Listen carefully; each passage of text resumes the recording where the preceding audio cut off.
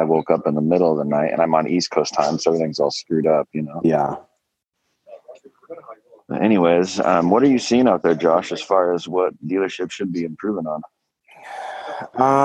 It's funny because obviously I talk to a lot of dealers about this, right? Everybody wants to know the magic pill first off.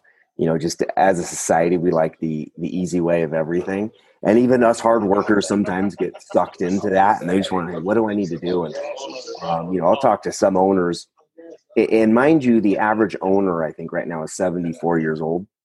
So you get a lot of 70-year-olds, 80-year-olds, and when you talk to them about internet or social media, it means different things to different people. Just like when you say BDC, it means different things to different people. I have an idea in my head of what a BDC is. To me, it's a phone room, making phone calls, maybe even taking phone calls, that sort of thing. To some, that's an internet department. A BDC is, to me, an internet department is completely different. You can have a BDC and an internet department. You can have one or the other, that sort of thing. But I think what a lot of the dealers, and we're going to paint with a broad brush here, need to do is allow some experts to do some of the things that they don't know how to do. When it came to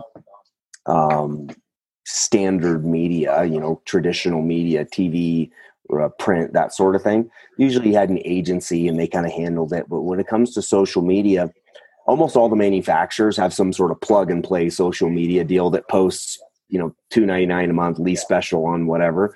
It's garbage, because nobody that follows your Facebook page is paying attention to that. They don't care. It's a commercial. But I think from a digital social standpoint, again, broad brush, there's so much that can be done strategically from a brand building organic standpoint that nobody's using. They've got Sarah, the 18-year-old receptionist. Oh, she seems, she's young. She knows what she's doing on Facebook. So we'll have her do our posts and that sort of thing. And nothing against Sarah, but there's a strategy, there's mechanics in the back end and algorithms and, all sorts of things that need to go from boosting to promoting to trying to grow your audience and that sort of thing. But I'd say that's probably one of the biggest things that I see in the automotive space is just that lack of attention to digital. But it costs money. And, a lot of people say, well, you can't sell cars on Facebook, which I disagree. But I think that's probably one of the biggest things. And there's a slew of other things. Training, I think, is something that just gets absolutely pushed by the wayside. And it's something that I know you guys focus on a lot. And I focused on at my dealership. And obviously I will focus on it quite a bit at my new dealership. But you see a lot of guys and gals that just, they don't put any emphasis on it. And, it's one of those things that just gets, yeah, we'll do training at 2 today. We'll training. And then 2 rolls around and you've got, some heat on the service drive that you're trying to pay attention to. And guess what? Well, we'll get to it tomorrow. It's always one of those, we'll get to it tomorrow. And I know when people get interviewed, a lot of people like to say they're big into training. And a lot of GMs and owners like to ask if you're big into training. And everybody always answers the questions correctly and asks the questions correctly, but it never gets implemented. And the emphasis on it never gets pushed, and that's something I've seen. Why do you think that is, Josh? Why do you think that? I mean, these are, a lot of times successful managers and stuff like that, and still it doesn't get done. Why do you think that is? I think it's the same reason why people smoke, right? It's going to kill you. It's just not going to kill you today. So I'll go ahead and have another cigarette because I'm not going to die today. So it's the same thing. When you're out on the car lot, there's a customer right there that I have to sell today, right? The training, we'll get it done later. It's always later. There's always something that's more important that I need to get done. I need to answer that lead. I need to answer that phone call. I need to, do those sort of things. And, I posed a question to my managers once a while ago, and I say, let's lock the front doors. Literally, let's lock the front doors, because everything that goes on inside of my internet department and my training room is probably way more important than that one customer, that 2 customers on the lot on a Tuesday afternoon, that sort of thing. And it was an interesting conversation we had, needless to say, because as car guys and car gals, we're just conditioned to go, who's with that up? Who's with that up? Let's go. Let's close this deal right now. The person in front of me is the most important person in our world right now. Which I challenge that's not always accurate. That person in front of you may be asking you to lose $1,500 and take a trade in that they, just flip the check engine light off on, and you're going to get stuck with that, versus you could have 100 people in your queue that need to get an email, a text, and a phone call and have paid attention to. And you could knock through that in 30 or 40 minutes. So the 100 people in your queue are probably way more important than that one person on the lot right now. But we just don't take that mentality. And it's kind of bigger picture, a little deeper thinking. In the car business, we don't always think deep. We're say right there, right now, let's go, let's attack, and that's the deal. Let's close the deal. But I think there's some strategy from a thought process that we could probably implement and go, okay, let's figure out what's actually important. And that training piece, I think, our turnover is atrocious in the car business. I think NADA has as close to 100% turnover in sales right now. And I think that could be reduced dramatically if we gave people the proper tools to support it. Another problem with that is I think that sales managers, typically you promote somebody from within, and it's usually your number one salesperson. And that number one salesperson is usually number one because they're individualistic, right? They're all about themselves. That's why they're the number one salesperson. And now all of a sudden you promote them to being a manager and managing 10 or 12 or 20 other salespeople.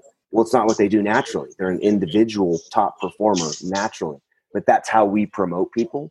So now you're putting somebody in a position who's just by nature, just who they are, how God designed them. They're just not that great team person, team leader. Because that great team person may be in the upper quartile of salespeople, but they're not usually number one.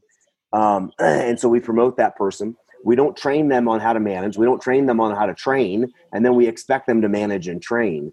So some of it is the leadership's fault within the dealership and who we promote and how we support them.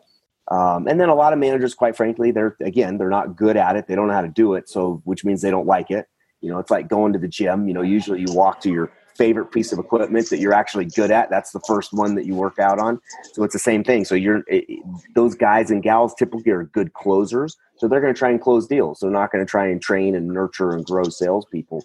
And that's a huge problem. And that's where I think, supporting maybe our mid-level managers as leaders in the industry will help tremendously, because that trickles down. Now all of a sudden you get these new salespeople coming in. Now they get the support that they need.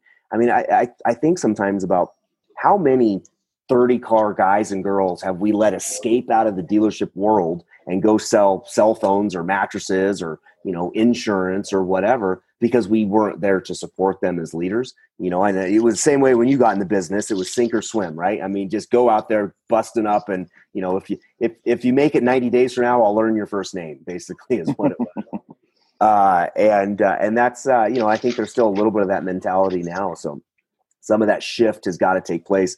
And and then that communication piece, and I talk a lot about assessments and trying to figure out how to communicate with people, because we're all different. And it used to be we just communicated with everybody the exact same way.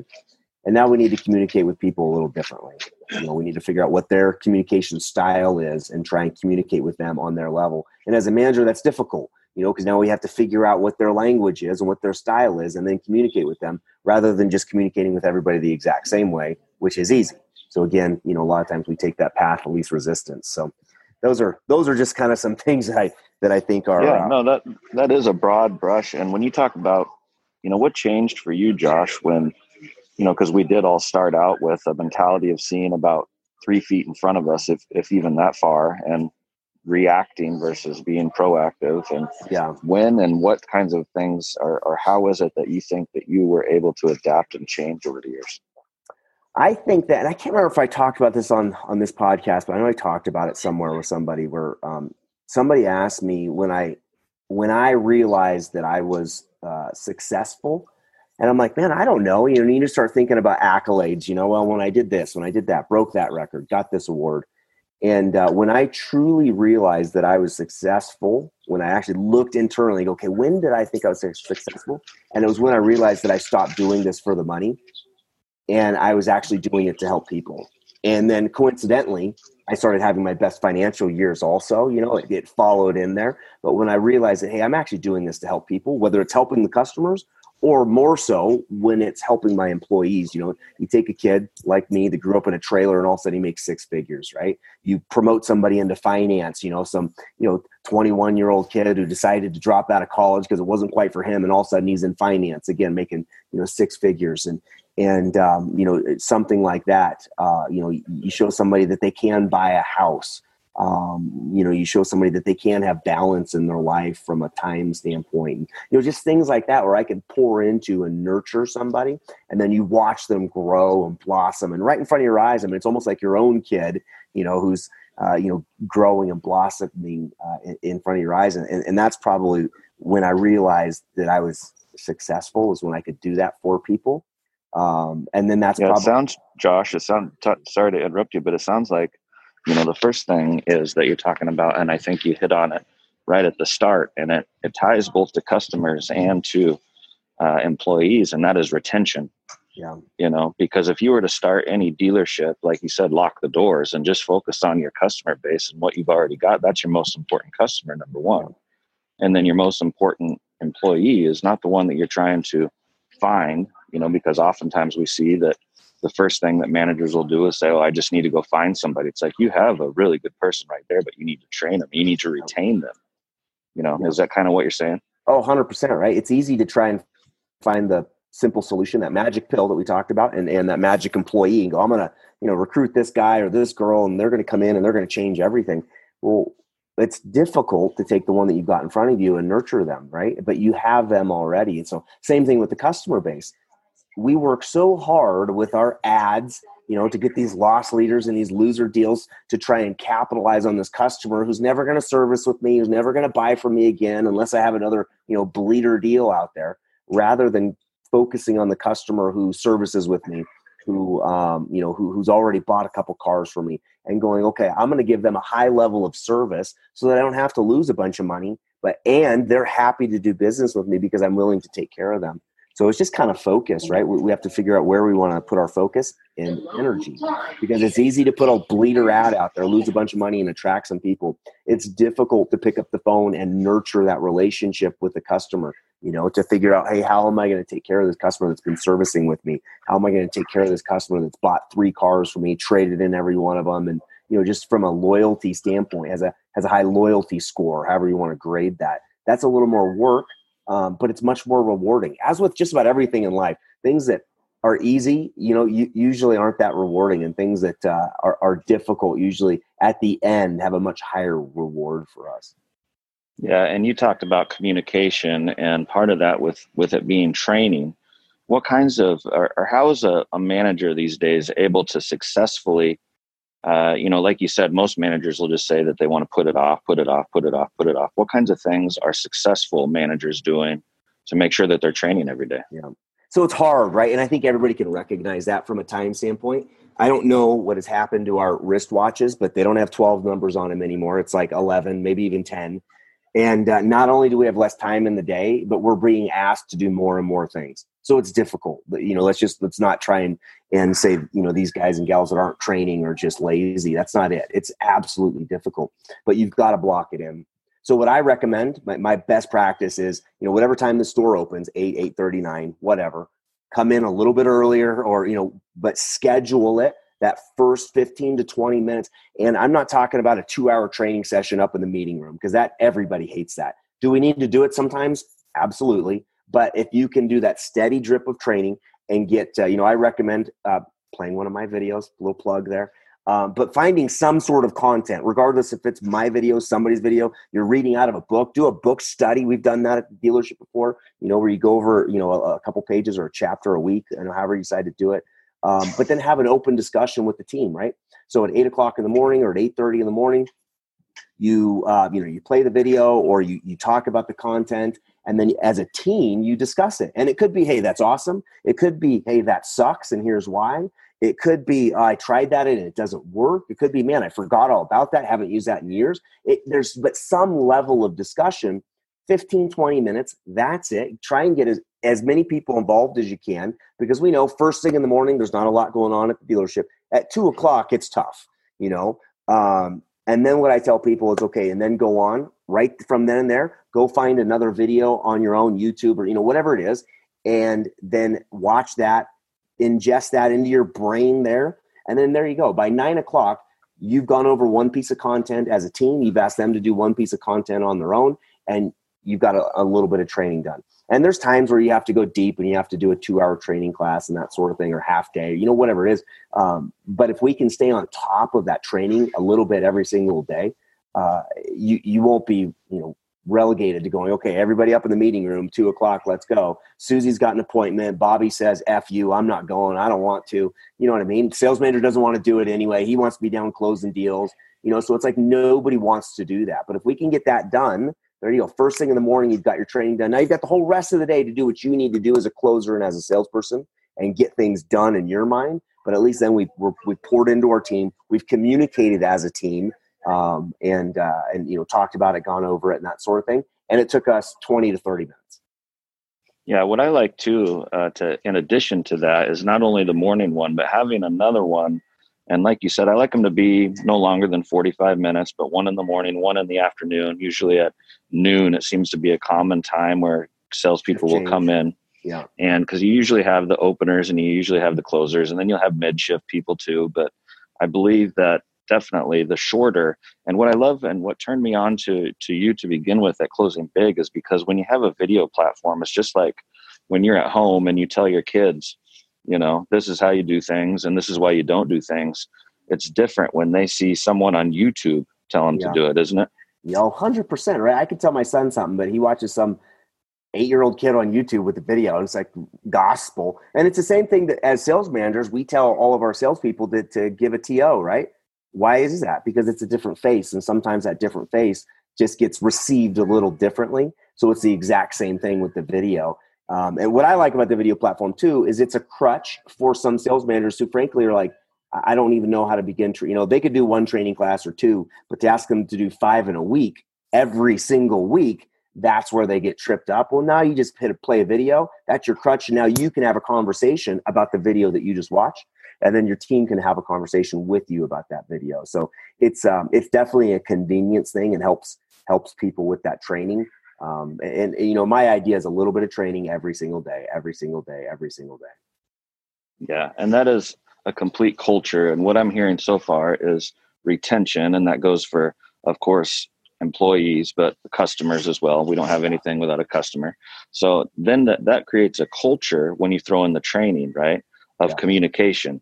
And I think that dealers are lacking communication. Can you talk about, what maybe communication goes on at, a management level, who's involved, and what you see dealers, how they need to improve on their communication? Yeah. So again, every dealership's very unique. And that's what's one of the fun things about the car business is you can't go into, there's 3,300 Chevrolet stores in the United States. Every one of them is different from how they count their profit, their front end profit, their back end, to how the dealers operate. Some are there every day. Some are there 6 days a week. Some are there like a college course, Monday, Wednesday, Friday, from 9 to noon. And that's all they do. They play golf. And every dealership is so unique. So, what I see with some of the issues from a communication standpoint is they don't get communicated all the way down, the ladder. So the owner will tell the GM or, he'll tell the GSM and then he may tell the sales manager, but then nothing. And sometimes, Josh, there's a breakdown when it comes to communication and trying to create that culture, especially a training one that comes from the top. Because if it doesn't come from the top, over the years, I've seen it to where you have sales managers that it just drives them crazy because they know if, say, the GSM or GM or owner was the one who just kind of set things in stone and said, this is how they do things, then that's their job to carry it out. It's not their job to lay the foundation, right? Yeah.